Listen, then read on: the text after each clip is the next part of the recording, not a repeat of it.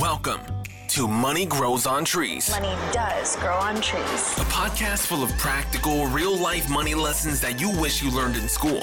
Lloyd is a former lawyer turned lifestyle entrepreneur. In each episode, he'll be answering the tough questions around money, investing, and entrepreneurship to help you transform your money mindset and move you closer to achieving your financial goals. Now, let the class begin. Here's your host, Lloyd Ross. All right, welcome back to the show.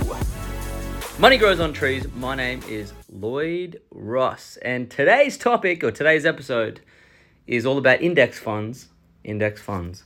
Someone asked me the other day in our Facebook group for Money Grows on Trees, can you explain index funds? So let me regale you with index funds so you understand what they are, why they're so popular. And I'm going to touch on a little bit between the difference between index funds and exchange traded funds. I talk about this in much more detail in my course. So I'm just going to explain a little bit about this to you. If you want to know more, grab the book. I even talk about it in there too. So here we go. Index funds. So let's have a think about when you buy. The reason why people say stocks are risky. Firstly, people that say that don't understand stocks. The second thing is that, investing in one business, like business enterprise, 80% of businesses after 5 years fail. So business enterprise is a risky venture. Not necessarily because the business is wrong, but there's people that are managing it and people are not always great at business. And so it's not always the economics of the business that are wrong. Sometimes it's the person doing it, building it, they quit. And sometimes if you've got a great person, then they're just in the wrong business and it just fades off. But more often than not, it's the person that fails at the business. So in that case, businesses are risky, but when you're buying a stock, you're buying a public company. And a public company is a big business typically. It's scaled. It's found a demand for a product and it's got a team and it's making profits generally, usually if it's listed on the stock exchange. Not always, but so investing in a business, in a stock, is certainly less risky than starting your own business for sure. But at the same time, some businesses on the stock exchange can go out of business. We saw that with Virgin here in Australia. Virgin Airlines went broke during COVID. It just imploded. And all the shares went down to zero. It became insolvent. It was liquidated. Well, it was actually sold. It was actually bought by Bain.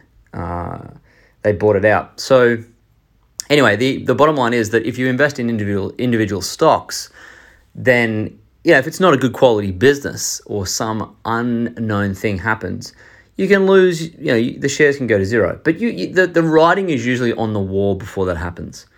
Not always, but it's on the wall before it happens. So if you see it happening, you can always sell out of your position and go and invest your money elsewhere. So I think some businesses are just so good. When you invest in them in the stock market, they're just so high quality. I think Apple, I think some banks, I think, like in Australia, like Woolworths. There's some really long-standing, resilient businesses. Microsoft, is MasterCard, Berkshire Hathaway. There's so many American companies too, Coca-Cola, that you could invest in those individual businesses and they're just so good that it's unlikely you'll lose money. But on the odd chance that you can, the way to actually get around that is that you diversify. So you spread your risk. And I talk about in my book an example of potatoes in the Irish potato famine, which I won't get into now, but it explains index funds really well using the analogy of potatoes. But really what happens in index funds is it allows you to diversify your risk. So in the old days, before index funds existed, now Jack Bogle invented index funds in the 1970s when he created a company called Vanguard. And that's how long they've been around for. So they haven't actually been around that long. Before index funds, if you wanted to diversify your risk, which means if you wanted to invest in more than one company in case that company went broke, then you'd have to build your own share portfolio. You'd have to buy, you'd buy, a share in Commonwealth Bank, you'd buy some in Woolworths, you'd buy some in CSL, you'd buy some in Macquarie Bank, or if you're in the States, you'd buy some in Microsoft, some in Apple, some in AT&T, some in whatever, Verizon, Netflix. You build your own portfolio of individual companies. And so you would have to build your portfolio to spread your risk. And if you have, if you've got 3 to 5 stocks in different sectors, So one's in banking and finance, one's in consumer staples and groceries, one's in oil, one's in cars, or one's in technology, or two in technology. You're quite diversified in sectors in the economy, and you're also diversified away from business risk. Business risk is if you just invested in one stock and it goes broke. That's business risk. So you'd have to, before index funds, you had to create your own portfolio. And that meant you have to research and analyze stocks individually and build your own portfolio, which takes time and effort and intelligence and know-how and emotional intelligence. So being able to handle, holding stocks and buying them and when to buy.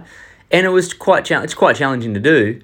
And you wouldn't always beat the market. In fact, 80 to 85% of active money managers, those that allocate money and pick individual stocks, 80% of them don't beat the market. So even the pros aren't great at beating the market. So Jack Bogle, he cottoned onto this in the 70s, and he thought, wow, wouldn't it be helpful for the consumer, for the investor, if we could provide them with a way where they could give us their money and we would allocate that money into the stocks that replicated or mimicked the actual stock market returns, which means they're not trying to beat the market, they're not trying to go below the market, they just want the market returns.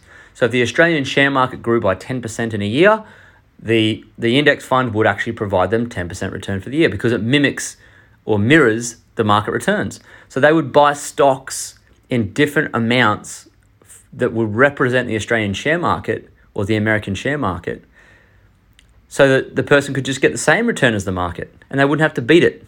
And that's when they invented index funds. So index funds are where you're basically buying, if I put $100,000 into an index fund, the fund manager, so Vanguard is just one of many fund managers. There's BlackRock, there's Vanguard, there's different types. There's different companies that facilitate the buying of the shares within the fund. So you're not actually buying stocks in the index fund itself. You're giving your money to the index fund manager.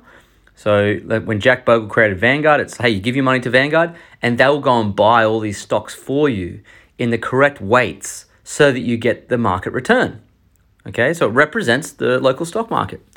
And so, for example, if you took $100,000 and you invested into an index fund, let's say it was the Australian ASX 300 index fund, what they would do is take your money and they would buy 10% of the money would go to Commonwealth Bank, then to Westpac, then ANZ, then to Macquarie Bank, and you buy some Wesfarmers, it buys the top 300 companies in Australia who are publicly listed on the stock exchange.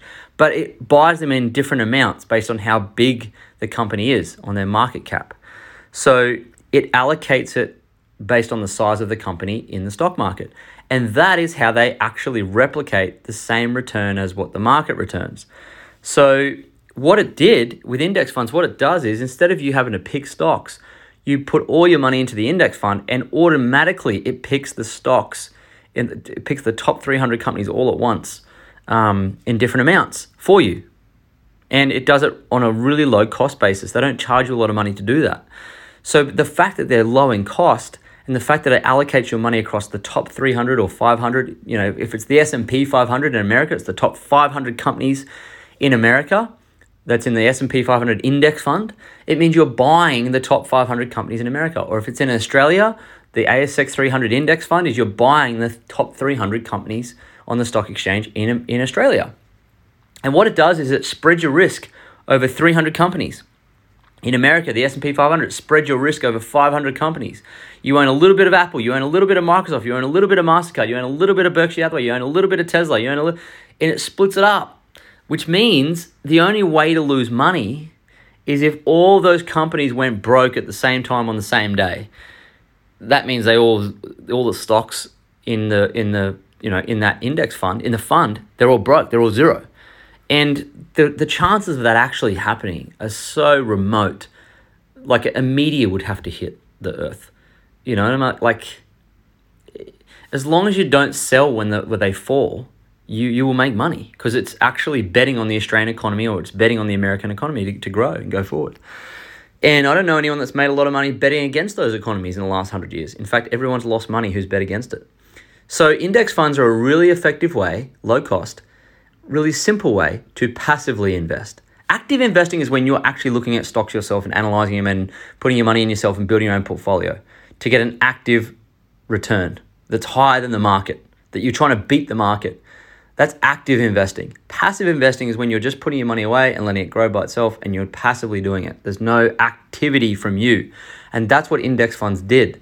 And Vanguard invented them in the 70s, and they've been popular, growing in popularity since, especially when Warren Buffett, the greatest investor of all time, said that if his wife Astrid, when he dies, he wants his whole fortune to be put into the S&P 500 index fund. It's in his will to his wife because he knows it's the simplest way to invest. It's diversified, so it minimizes the risk of the business going broke. And it's simple, which means you don't have to ever sell it. You just keep buying more of it, more, right? And she doesn't have to pick stocks. His wife doesn't have to pick stocks. So if you're wondering how to invest intelligently, I think, starting with an index fund is really smart. We have index funds. We have an index fund, not lots. The idea is not to get lots of them. It's just to get one good one, right? And so the mature markets like the S&P 500 in America, great index fund. The ASX 300 in Australia, great index fund. Now, this is not financial advice. I'm not saying go and buy it, but in good quality stock markets, to buy the top 300 companies in the country is a pretty intelligent move. They return pretty well, around about 9%, depending which fund, 9 to 10% a year, and which traditionally has outperformed property in the last 100 years. And it compounds your money, and you don't have to pick stocks, right? That's an index fund where it does it all for you. And that is what an index fund is. The difference between an index fund and an ETF, an exchange-traded fund, is that they're identical, except for the exchange-traded fund trades on a stock exchange like a stock. So you can actually buy and sell it like a stock. That's the only difference. And some ETFs, some exchange-traded funds, they will pay dividends, 4 times a year instead of twice. And you can see the actual movement of the price on the stock chart. So it looks like a stock. You can trade it like a stock. But index funds are typically you buy it straight direct from the fund manager, and you don't ever see it like move. So I think if you don't like seeing things go up and down, or you don't like seeing your money go down, you buy an index fund and you just forget about it and keep adding to it over time. That's called dollar cost averaging. I'll do another episode on what that means. But you could do that, or you could just keep buying an ETF, right? There are different types of ETFs, different types of index funds that are becoming super popular because of their passive nature and being able to de-risk your portfolio quite quickly in one go. So you can focus on the things you want to focus on. And that's why I think index funds are smart. But if you start getting tricky with them and buying like 10 different index funds, you don't know what's in it, you don't know what the underlying stocks are within the index fund, then you don't know what you're buying. And you are susceptible to trading, you start selling, you don't know what you've got, you don't know what price it is, you don't know what the market's doing. And all of a sudden, you've got too many funds, you're too diversified, you're not getting any returns. It's a bit of a mess. So I think sticking to, an index fund is smart. The only thing I think if you want to diversify risk is to diversify across countries. So you maybe have an index fund in Australia, America, China, whatever it might be. That makes intelligent sense. But, just picking ETFs and index funds because you want to be active, you want to have activity, I think you're going to minimize your returns. But anyway, that's my personal opinion. That's why I don't have lots and lots of them. But index funds, that's what they are. That's how they're made up. That's where they come from. And I hope that helps you understand that when someone next time says, what's an ETF or what's an index fund? You know exactly what it is, all right? So, of course, you want to learn more about it, grab my book. I talk about it in depth with a great metaphor there about plants because it's all about growing money on trees. And it will really speak to you. You'll go, oh, that makes sense, right? And, of course, I roll through in my courses as well if you want to dig deep into which is what, how to find them, stuff like that. So, look, that's it for this episode. If you've got value from this episode, feel free to leave me a review. And I'll really appreciate that. And, of course, feel free to screenshot this or, share it in your stories on Instagram, Facebook, whatever social media platform you love. Be sure to tag me in it and I'll reshare it to my feed. I'll give you a shout out and I might even give some people some shout outs on the episodes. But look, loads more stuff coming. I'm going to record some awesome episodes coming up with stuff that you want to know about growing money on trees, financial education, investing, and of course, entrepreneurship. So see you on the next episode. Thanks for joining us this week on the Money Grows on Trees podcast. If you like the show, you might want to check out our book, Money Grows on Trees, which you can find at LloydJRoss.com. Subscribe to the show on iTunes, leave a review, and feel free to reach out to Lloyd on Instagram at Lloyd James Ross.